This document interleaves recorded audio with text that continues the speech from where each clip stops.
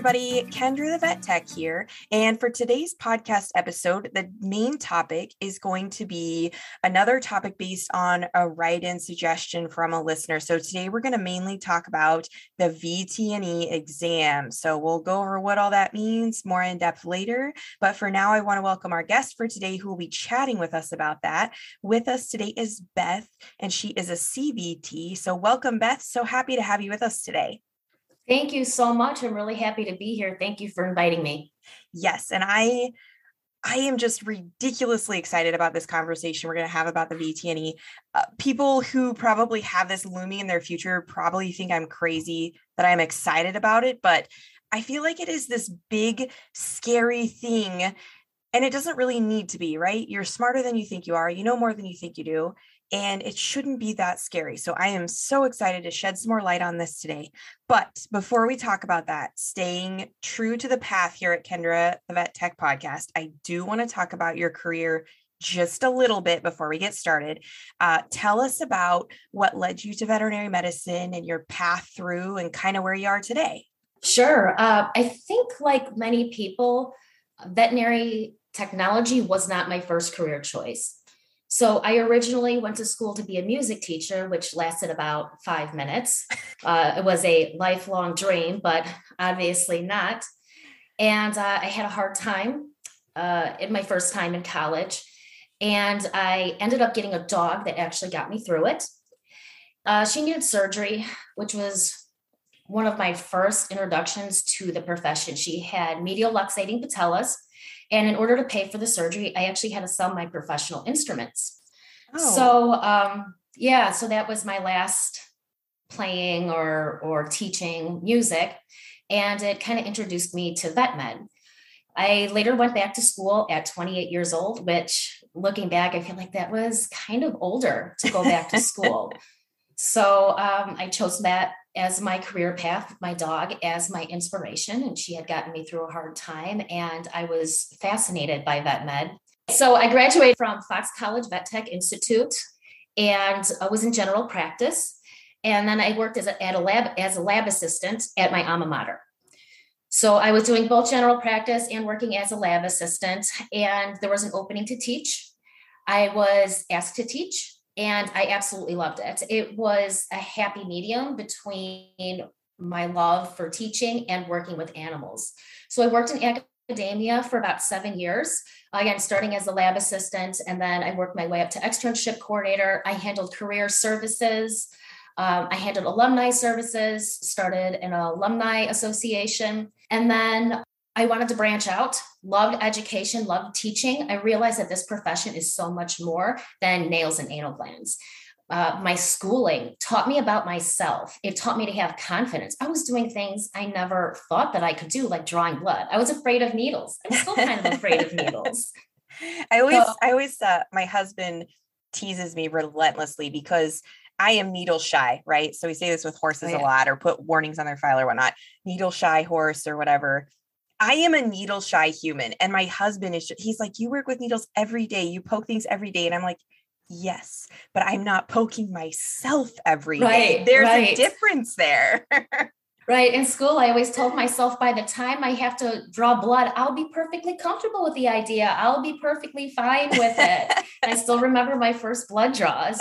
So taught me a lot about myself. And that's something I wanted to share with people.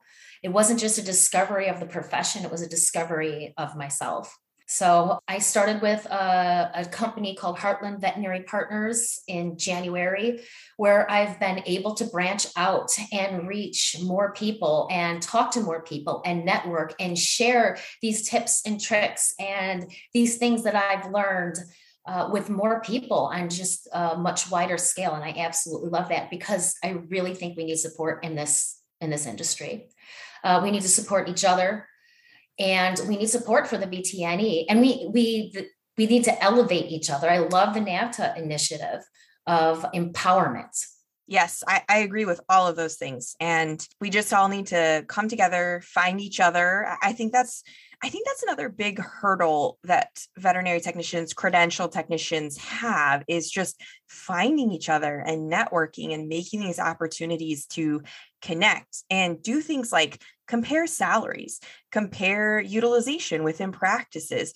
I find that some people who maybe haven't been to bigger cities or bigger areas don't realize that they're being underutilized because their veterinarian prefers to do all the things themselves. And yeah, I think networking would make a big difference in that, being able to reach out to each other and make these connections. Absolutely.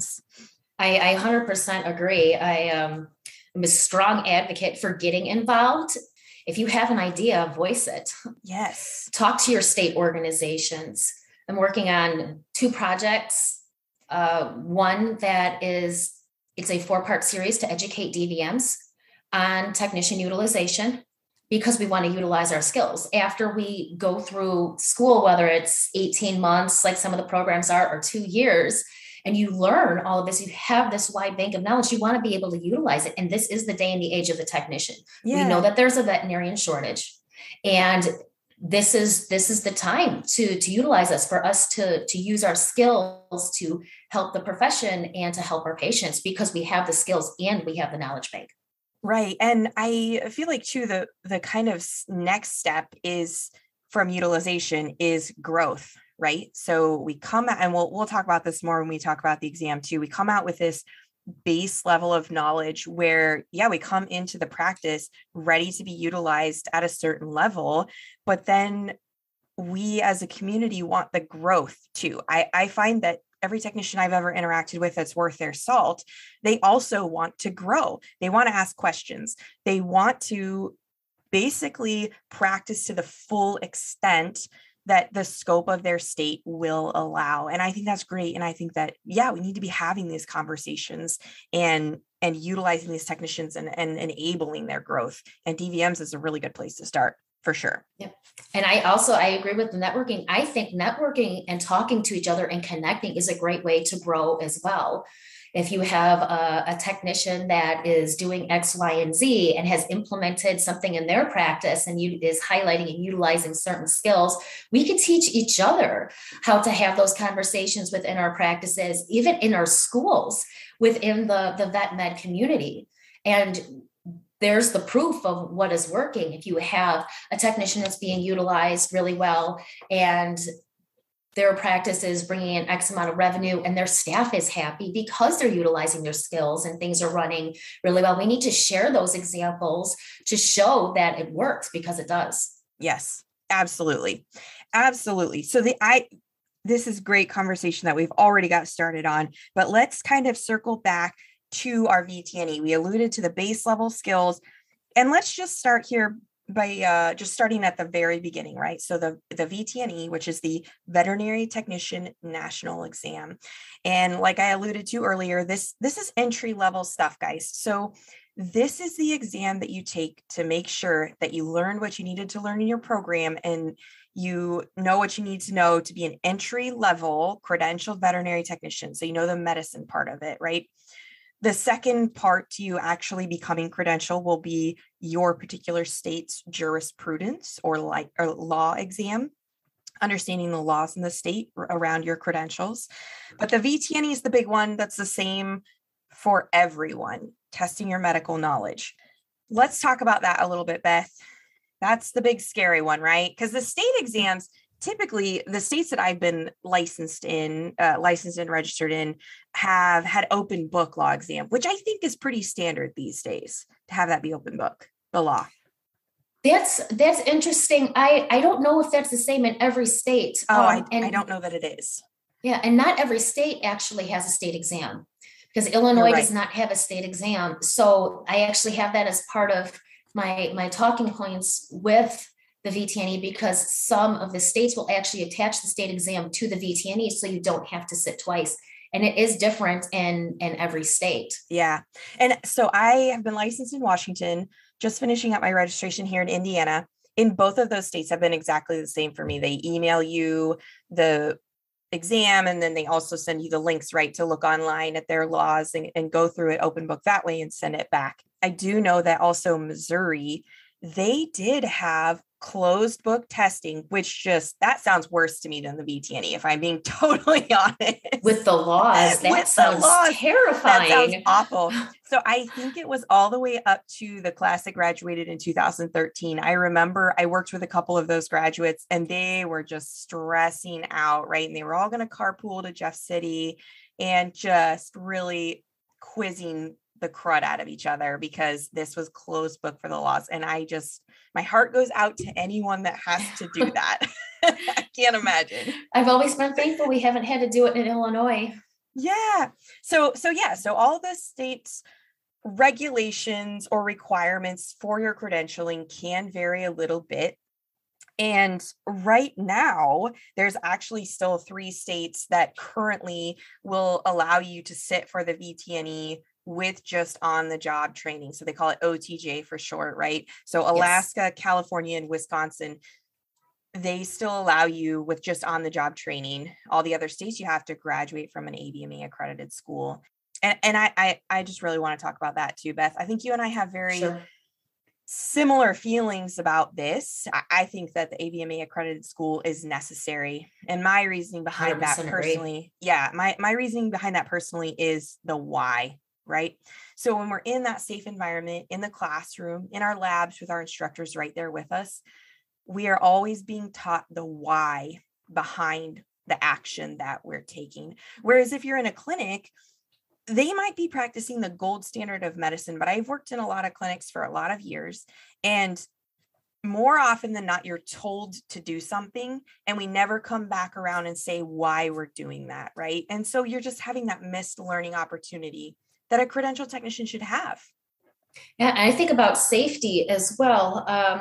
There's several things that alarm me with it. It's if you're at one practice, also you're just learning one way to do things. When you attend an AVMA accredited program, you're learning critical thinking.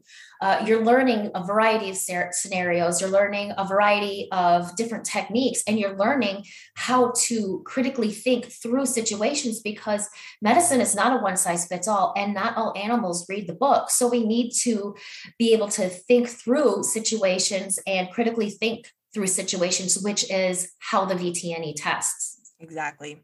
Critical thinking. That's a big thing. It's a big part of what we do, is you have to be able to critically think. And I distinctly remember my program director and our 2 main technician instructors, they told us that all the time, right? Critical thinking. You need to be critically thinking about what it is you're doing. This isn't just spitting back out facts at us, right? Or spitting back out a certain procedure, because it can even be as simple as we have this standard drug protocol, but then we have a patient who maybe we already know that one of those drugs doesn't agree with them. Okay, well, what are you going to do about it? Or they're under anaphylactic. Yes. You can say the same thing. Yeah. Anaphylactic shock under anesthesia. Yes. Yeah. Back to our exam. Most states do require that you graduate from an ABMA accredited program to sit for this exam. 3-hour exam, 170 multiple choice questions, and it is computer based, given either at a PSI testing center, or it can be a live remote proctor situation. And again, I went to a PSI, and I did too. Yeah, so gave them my ID, sat at the computer, nervous as all get out for 3 hours, waiting for that pass fail to flash up at the end, which is great that you get that at least. Right. Here the older school technicians that had to do Scantron for the VTNE and then wait 8 weeks to get their score back. I would be beside myself. Kudos to them. Yeah, definitely. I would not have survived 8 weeks wondering if I passed this. I'd have been checking snail mail every day. Yeah, right. And this exam is administered by the American Association of Veterinary State Boards. So the AAVSB is who make sure this you send your application to. They own this exam. So what we talked about previously, what we alluded to is why it's important. And this exam is important because it tests your medical knowledge at the entry level. Make sure that you're ready to be an entry level credentialed veterinary technician. And it tests your knowledge in 9 different areas. So the 9 that they have: pharmacology, and pharmacy, surgical nursing, dentistry, laboratory procedures, animal care and nursing, diagnostic imaging, anesthesia, emergency medicine and critical care, and pain management and analgesia. So it seems scary and overwhelming, but I don't think that it needs to be. Preparation is key for the VTNE. So studying how you are going to test and making sure that you have a good study regimen. It's not impossible to pass. I have an IEP and I have a learning disability, and I'm also dyslexic. So it's completely possible to pass. Some people may need to put more work in than others. I am not a natural learner. So if you have the right regimen, if you know how you learn, if you have the right support system, you can pass. I feel anybody can pass the VTNE. I think that people get really bogged down by that 9 domains, that big list that I just listed off. And they think we need to be an expert in every single one of these 9 domains of this, when that's not really true. I don't think. I mean, if you think about 170 questions over nine domains, I think feeling like you need to be an expert in all those is an unrealistic expectation. It'll give you way too much anxiety, and you can miss some, for goodness sake, Yes. I don't think I got a single math question correct on the VTNE, and I was fine. They are broken down into percentages on the VTNE. So you can find the information on AAVSB's website as well. That has the exact breakdown. So out of those 170 questions, 20 of them are test questions. So it's only 150 of them that are graded. And if you go onto their website, it will tell you how many questions are going to be related to pharmacology, how many questions are going to be related to animal care and nursing. So I believe it's 30 questions are related to animal care and nursing, but it actually gives you the breakdown of which domain is going to be what percent on that test. So that can help you focus studying also on the different areas. Yeah. And their website, guys, is aavsb.org is their website. I'll chat about that a little bit more later. There's some other great stuff on there you might want to visit for. Definitely taking a look at that breakdown and kind of figuring out, I would definitely make sure you hit your weak points first, but not obsessing over it is kind of the bottom line for me. And then, like Beth said, making sure that we know the best method of studying for ourselves. And there are so many different ways out there. I mean, flashcards are usually a really popular one, something I've used quite a lot. I had some classmates that rewrote things. So yeah, the really hard stuff, they would go back and just rewrite it. I don't even know how many times until they felt like their brain had it cemented in there. Yep. I just talked to one of my old students that he got 100% on both of my parasitology exams. Oh gosh. And I remember going through it, I was like, who is this? And then, because we were just joking about it. And what he did was he wrote out all of the parasites, and we would take off for spelling. So we wanted people to be able to spell the parasites, and to get 100% on your endo and ecto exam is insane. So, but that's what he did. That's how he learned. And that was an effective method for him, is he just wrote out all of the scientific names. He said pages and pages, and 100%. I was like, wow. Kudos to whoever that student is. First of all, that is amazing. And yes, I'm mainly a flashcard girl, but I did for spelling, because my school did the same thing. If you spelled it wrong, you got it wrong, right? Yeah, me too. And so I did utilize that method for ClinPath as well, writing out all those parasite names, because I just didn't know any better way to go about that. So I did the same thing. I think that's a solid method probably for that. Other things I did, though, to study for the VTNE was Mosby's Comprehensive Review for the Veterinary Technician. I purchased that book. I actually also purchased the Colville one, which was just review questions and answers. But I found I love both of those. Yeah. Those are great resources. Those are excellent. And they both come with a digital copy, so you can access it online. One of them may even have an app. I would have to check on that, but I love those resources. They're credible and they're wonderful. Yes. And that was the feeling I got when I purchased both, because I didn't know what to expect, but both were very highly, rated and recommended. I will say, for my learning style, I did not make it all the way through the Colville. I preferred the Mosby, where it was kind of basically just a summary of everything, right? And that's the other thing too, is the VTNE is over all of the species. Anything is fair game. So that's kind of the other sort of intimidating factor, I think, is, if you're geared more towards small animal, you don't really know a lot about large animals. You don't really have a base there. And so that can be more intimidating. But that's what I loved about the Mosbys, is it was just a condensed view of vet tech school, really. So that one was my preferred. Other things, there's a lot of vet tech prep websites out there too. There's a couple of very good programs out there. Yeah. And they're usually paid. The reason why I had a friend who bought one, and I really loved that particular one. I honestly can't remember the name. I loved that one though, because it gave the reason why. So if you got an answer wrong, it said, no, actually A is the right answer. And it gave you like a whole paragraph as to why. That's nice. Yeah. And that's better for my style of learning. I don't want to just know the right answer. I want to know the why, right? And that's a method of studying too, is not just knowing that you got the answer wrong, but you do find information, or there's a lot of learning in getting an answer wrong, especially if you can see why it was wrong. Those are nice. If you have a program that tells you why it was wrong. Vet Tech Prep does that. Yes. I want to say Zuku, and I believe VTNE Prep does as well. It tells you why you got the answer wrong. And then you're right, there's tons of apps too. I remember I purchased, or it was like a free app, I think, that I could just do in the car. It didn't give me any reasonings or anything like that, but it was just a quick thing I could do if I was out and I had a few minutes. And then it was just a few questions at a time. I could just take notes if I got one wrong and look it up later. That was good for just kind of on the go.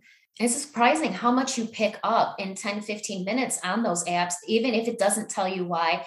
And then the funny thing is you'll start seeing the same questions across different programs as well. So I remember going through and then seeing something, getting it wrong, and then finding it in another place and saying, hey, I remember I got that wrong last time on this program. So that quick 15-minute app, 10 minutes when you're standing in line or you're waiting for something, it's excellent. Surprising how much you pick up in those little bitty time slots. And while we're chatting about studying and things too, I just want to say, guys, don't overdo the studying.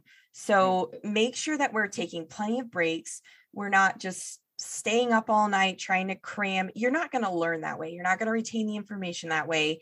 Don't just absolutely kill yourself trying to overstudy, because then you'll miss the silly things, right? The easy things that you'll look back and say, oh, there's no way I would have missed that if I was focused and had more sleep or what have you. So don't overstudy either. That's real. It's real. It is. I was going to say that is most certainly a real thing where you mentally burn yourself out. It's after a certain point, you don't absorb any information. So that was something I would tell my students. And that was something I brought up in the study sessions that I hosted, is recognize when you're done. Recognize when you peak, when your brain is not holding on to anything else. If you are feeling frustrated, if you're feeling overwhelmed, it's time to stop. Because even if you're sitting there for another hour and you're doing flashcards and you're looking through things, your brain, you're not absorbing anything else.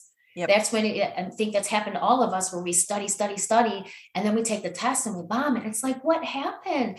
I studied so much, but the overstudying is a real thing because you're not retaining it. Yes, absolutely. And then making sure that you're paying attention in practice too, I think, is another great tool that you can use while you're studying. Ask the question. Maybe you don't have time in that moment to ask your doctor about some hinky blood work results that you saw that day, or maybe a condition that a patient has that you're not quite as familiar with.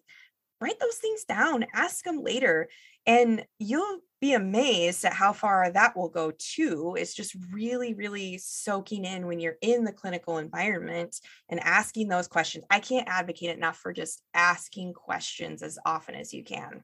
And I think people like to answer, and they like if you're inquisitive and you want to know why something is being done. I think people love to share. Well, and I think it says a lot about you as a person wanting that growth, that they can say, this is a person that's invested in the medicine, invested in the work. and wants that growth, you'll probably find a good relationship there too, I bet. As I say, you might start getting invited in on different things, and hey, come see what's under this microscope. Yes. Hey, we have this interesting case. I noticed that you were asking about Fluffy over there. Come see Fluffy over here. We've got something cool going on. Yes. So those discussions are so important because there's so much learning in discussions and perspective. Yes, absolutely. Like, hey, this is happening with this patient. And you say, oh, well, I didn't really notice that. And you may notice it on the next patient. And the other great thing about that is, we said earlier, the patients don't read the books. So no matter how many times you see something, sure, it might present the same 4 times in a row, but then you'll see that condition the 5th time, and that patient might present a little bit differently. And it's always cool to see that change and that difference, because then you'll know the next time. You'll know what you're seeing or what to expect, or, oh, hey, I have seen that before happen. So I think that's the great part about learning and growing too, is if you're paying attention, you'll see other nuances, because there's so much growth after school. And I think that that's another thing that really gets forgotten about, is when we go through school, we're given this big, broad picture of what veterinary medicine is. But that's not the end all be all. I mean, there are so many different paths you can take after school. School is just grooming you to decide where you want to go and learn and grow so much more after the fact. So don't be frustrated either, because you still have a long way to go in your career after graduation, a long way. Yeah, that's part of the reason I love this profession too. You never stop learning. You never stop growing. There's always something new. There's always a different area to look in, a different species to work with. We can travel. There's just so much about this profession. You never stop. And then the other thing I love about this profession is that how involved the technician and how much we can utilize our knowledge. Where one of my friends, her sister was, oh gosh, I forgot where she was at, but they were looking for people to go and establish baseline blood work on puffins. They were looking for licensed technicians to go draw blood on puffins and then establish normal ranges. So we're the ones doing things like that a lot, where we're discovering new things about different species. We're more than nails and anal glands and vaccines. Yes. And that puffin story right there is what I'm trying to get out to other credentialed veterinary technicians. We don't have to be pigeonholed into that, into general practice. There is so much more opportunity. But back to our studying. So in all of your years of academia, are there any other kind of unique study tips or tricks or anything particularly to studying for the VTNE, interesting things students have been doing to study that you've come across that just seemed different or new or something you hadn't heard of before? There is several different ways to study.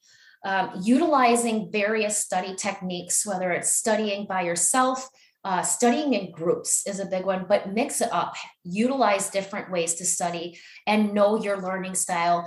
I found knowing your learning style is one of the most important things to effectively studying for the VTNE, because if you are we'll say an audible learner and you are trying to study visually, if you're trying to do what works for somebody else, it doesn't matter how much you use those flashcards. If you are not a visual learner, it's not going to be effective. You maybe need to record something or listen to a recording. If you are a hands-on learner, you maybe need to find something that works for you where you are actually applying the knowledge. So finding the method that works for you and understanding what type of learner you are is extremely important. And that's going to dictate what study method works for you.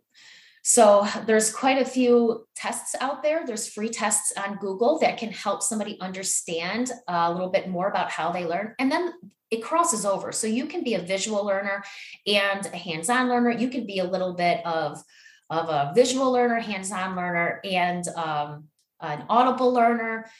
But understanding how you learn is going to help you retain your knowledge. Yeah, testing on what kind of learner you are. I think that's a really great point, especially when you said, maybe mix it up, study in groups and then study on your own, because you're right. Yeah. If you are maybe a little bit of both visual and an audible learner, making sure we're talking out loud with our friends, but then taking that quiet time at home to read or do our flashcards or whatever. I think that's a really great point for sure. And I've also seen things like some visual learners, that were really are leaning more towards the arts, draw huge flow charts, that seem insane to me. And I'm like, I don't know how you retain anything off of that, but makes a difference for them. Yeah, absolutely. If you are a visual learner, drawing out body systems for A&P, on the VTNE, you get a piece of paper or a whiteboard. So you have something to write down on. For me, I'm visual. I'm very visual. I drew out my cardiac cycle. So I had something to reference because I didn't want to be picking back in my brain, stressing out. And after 3 hours, I needed something to actually look at. I'm one of those people that did mind maps. So mind maps are a concept where you say you start with, muscles right in the center. You write it in the center, and you can either do this method of studying by yourself or with a group. I always thought it was kind of fun to do in a group. So say you put muscles right in the middle, and then you come up and you just put branches off of it, everything you can remember about muscles. So we have 3 types. You write down your 3 types of muscles, and then you branch off of that, maybe where these types of muscles are located. I did the same thing with nematodes, with parasites, and I actually wrote it out on my VTNE where I could visualize that. So mind maps and drawing things out are a great way to help retain knowledge, and they're great for visual learners, especially because you can write it there on the, have it in front of you for the VTNE. I feel like your mind maps could also be sort of a little bit of a stress reliever, add a little fun into this, maybe if we're taking our time with our group work. And I could see that being something fun, a fun way to study too with friends. The mind it maps. is because you're like, oh, I forgot about that. Oh, that reminds me of this. I'm going to go write this down. And then somebody said, oh, wow, I forgot about that. Hey, how about this? So I think that's, it's a fun way and it's active. So that works for hands-on learners or people who have to move around a lot, because there's people that need to move when they think, and that's perfectly okay. So that's something that can be kind of a fun activity. Yes. That sounds whiteboard and a bunch of markers. That sounds really fun. And take a picture of it. Yes. Yeah. Take a picture for reference later. And Beth did bring up another good point that you do have your scratch paper and your pencil the day of the exam. So if you're panicked, you can cram in some things you think you might forget and hurry up and scribble it down when you get in there. And that's okay. Brain dump. You can brain dump is another. I love brain dumping. You can't cram for the VTNE, but you can brain dump formulas if you know you have a weakness in a certain area, like we'll say math. So if you're stressing about math and that's something that you're going to need something to reference, you can sit down and when you have that scratch paper, write down your formulas. I sat down immediately, drew out my cardiac cycle because that was something that I was stressing about. But brain dump, everything you can think of, write it on your piece of scratch paper or write it on your whiteboard in case it pops up, you have something to reference. Yes. The other thing I'd like to bring up for the day of the exam too is when I went to the PSI testing center, at the time that I took it, the software had great features in there like highlight, strike out. You could also skip the question and come back later. So I loved the highlight and strike out because every once in a while, especially with the math questions, right? They throw in like too many numbers. You don't need all the numbers. Way too many details. Yeah. You can highlight the numbers that are important. So then you can figure out your equation. On the multiple choice, you can use the strikeout for ones that you are 100% sure are not the right answer. And then it just, that visual of just taking them out of your focus, taking them off the table. And then you can look at the ones that are maybes and pick your correct answer out of there, Yep. So, because you don't have to know the right answer all the time. Exactly. There are methods to ensure that you have a better educated guess. And by crossing out the one you absolutely know is not the right one, you at least have 3 more to choose from that's still increased your chances of guessing a correct answer. It's an art. Yes. So I definitely encourage you guys to take full advantage of all of those things, your scratch paper, all the things offered in the software to make it easier, your life easier on the day of the test for sure. all those things are super helpful. It's been a little bit since I've taken mine, and I know it's been a little bit since you've taken yours, but I can't really think of any others kind of on the day of the test that are super helpful hints, really. You can flag questions as well. Oh, so if you're not sure, you can flag it and come back to it. Yeah. And there's 3 versions of the VTNE also. It's not a percent. It's not a grade. You don't get a 75. You don't get an A. You don't get a B. It doesn't work like that. That was something that always confused me. Yes. I was like, how is that possible? It's like, how does it, can I change this or work this out so I can see what my percent is? But it doesn't work like that. It's graded out of 800 points and passing is 425. And each question is scored based on its level of difficulty, 1 being the easier questions and then 3 being a higher level of difficulty. So you need at least a 425 to pass. And I don't think anybody ever asks what your score was. It's just like, hooray, I passed. Yeah, I honestly don't even know what mine was. All I remember in my life is that huge word pass on the computer screen. And that's all that mattered. All that mattered. There was a survey before I got my score. And that was something I thought that nobody had told me about. So I had clicked enter on my exam, and I guess it's still there. This was, I just talked to somebody who recently took it in the last round, and she had the survey as well. I blacked that part out of my memory, but you're right. Yeah, it is there. It makes you do the survey before you see your score or your pass fail. I thought I was going to get my pass fail. And then it's like, tell us how we did. I was like, oh, are you kidding? I almost screamed. Since you're making me wait for this. Yes. That caught me off guard. And the computer calculator too was something that I was happy when I was studying for the VTNE in the months prior.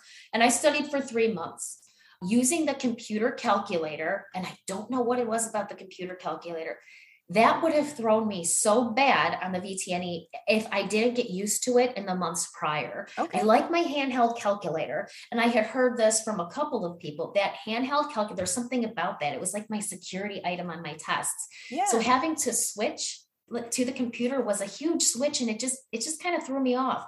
So practicing all of your math using the little app on the computer was helpful because I was used to it by the time I came to the VTNE. I didn't need anything else to be different. I needed to be very comfortable that day. So other people said that helped too, to actually use the computer calculator when studying. Fair enough. And you mentioned studying for 3 months prior. So that also brings up a good point that they do only offer the exam 3 times per year. So I believe the windows are March, April, July, August, and November, December are the 3 testing windows that they offer throughout the year. I highly, highly recommend that you make sure you have everything done and you're officially graduated at your last day of your vet tech schooling so that you can sit in the very next exam window. So for example, I graduated in May and I made sure I was done in May, able to send my transcripts in and sit in July. I do not recommend that you wait until the 2nd or 3rd window after your program is over. 100% agree. Statistically, the longer you wait, the harder it is to pass. That's not to say it's impossible. No. At all. But if you have the opportunity to sit right after you graduate, please sit for the VTNE after you graduate. Yeah.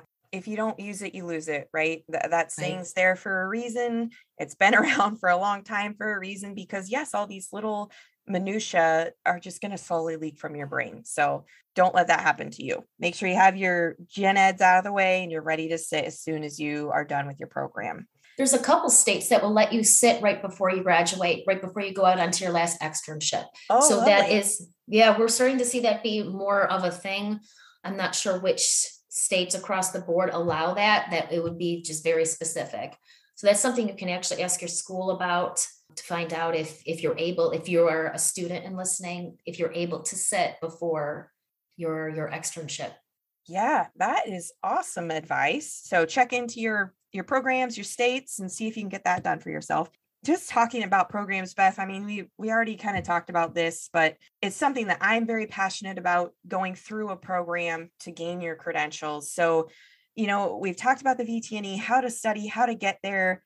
don't throw anything away from your schooling, by the way, too. I think I forgot to mention that during the I studying still have portion. my We talked about books. that. I know I still have mine. I I haven't can't, cracked them in years, but I can't bring myself. I yeah, can't bring myself to get rid of them.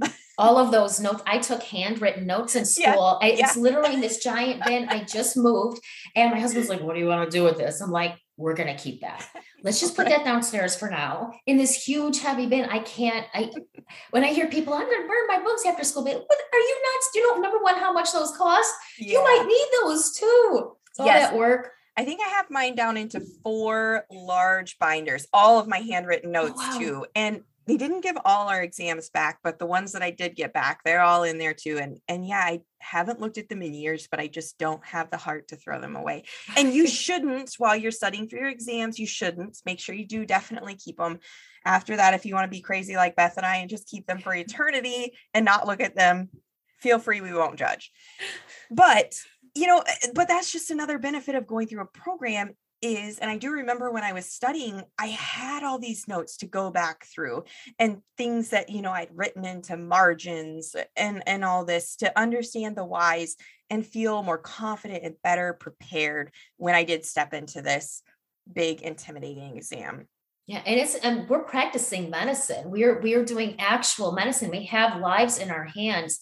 Being able to understand and explain why we're doing what we're doing and being able to navigate through situations is extremely important. We have lives in our hands. Yes, absolutely. Well, Beth, we're kind of coming to the end of our time here. Is there anything else you would like to share with our listeners on this topic?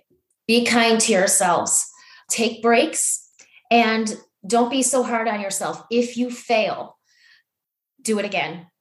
I think failure it's just a part of life. It's a very real part of life. We, in this day and age, look at failure as it's just this terrible, horrible thing. And it's taboo almost, but it's a part of life. If you fail, it's okay. Get back up, do it again, learn from your mistakes. Let's find a support system. The AAVSB will give you a breakdown of your exam, and it will show you how you scored in each domain. Learn from it. Get up, do it again. The test does not define you. It's an important test, but it doesn't define you. And walking into that test with a positive mindset and understanding that, hey, you know what? I'm going to leave everything I've got right here. And if it doesn't work out, I'm going to get back up and I'm going to do it again. I think going in with that mindset, that positive mindset can be huge. Yeah. Not letting your thoughts get the better of you, because you can pass. You absolutely can. It's in preparation and support. Well, and you know more than you think you do is my honest opinion. In the majority of people going into the VTNE, they know more than they give themselves credit for, if I'm being honest. I agree. I truly believe that. And I wonder if some people that fail the first time too, it's not just maybe a case of stage fright, not that they're a bad technician, not that they're not smart. They just let the jitters get the best of them. So just try again. I think you get 3 tries. You have 3. I'm not advocating for taking all 3 tries, but I think you get 3 tries. So you can do 4, but you, if after those 3 tries, in some states, you have to appeal before a board. Yes. All right. Oh, and also the aavsb.org. That's a great website for lots of different things that Beth mentioned. They do also have some of their own prep exams as well. So little mini versions of the exam. They do cost, but if you are feeling extra nervous about things and maybe want to see some stuff from that organization, you could always look into their prep tests on their website as well. So tons of great information on there. If you guys are getting close to your VTNE or maybe even just starting school and want to know what you're getting into, definitely check out their website and learn some more information. They also have a great little drop-down box feature where you can select your state and they give you the overview of the requirements for your state to become credentialed. So definitely give that a check, but always check back with your state too. They'll have the most up-to-date information on credentialing in your state. All right, Beth. What about a tip or trick for our listeners? I always like my guests to leave us. I know you've got a couple, so that's great. I like at least 1, but 2 is awesome. What do you have for us? Yeah. Blood draws, jug blood draws, pushing in on the thoracic inlet and then up. Yes. And it pops out that vessel really well. Yes, perfect. That's an awesome one. And then I had a study tip to put Post-its around areas of your house or in your car for little things that you wanted to remember or had trouble remembering. And you'd be surprised at how much you pick up every time you go to the refrigerator and grab something out, or even in the bathroom, putting your red blood cell indices formulas on the bathroom mirror, and maybe a positive mantra to build yourself up and get yourself some confidence, because we are worth it. Yes, definitely. I love the positive mantra. That's well, I mean, I love the sticky note too. Maybe not when I'm crying, getting out ice cream. I don't really want to see red blood cell indices, but I think that's great. That's an awesome additional study tip from what we have here today. And that wraps us up for today, guys. Beth, was there any social media or programs that you would like promoted here with us today? I'm working with ISVMA. I encourage people to get involved with their states and become members of their state boards. Yes, heavily advocate for that as well. All right. Well, thank you so much for joining us today, Beth. I feel like we had great conversation, lots of great tips that went out today for getting ready for that VTNE that does not need to be as scary as people think it needs to be. So thank you so much for joining us today. Thank you so much for having me. I really appreciate it. Yeah. And guys, you can catch me on Facebook or Instagram, Kendra the Vet Tech.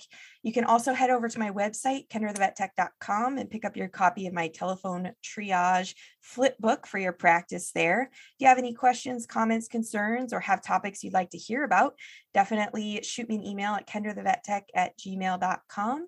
You can also check me out on YouTube for some instructional videos that I have on there as well. Thanks, guys.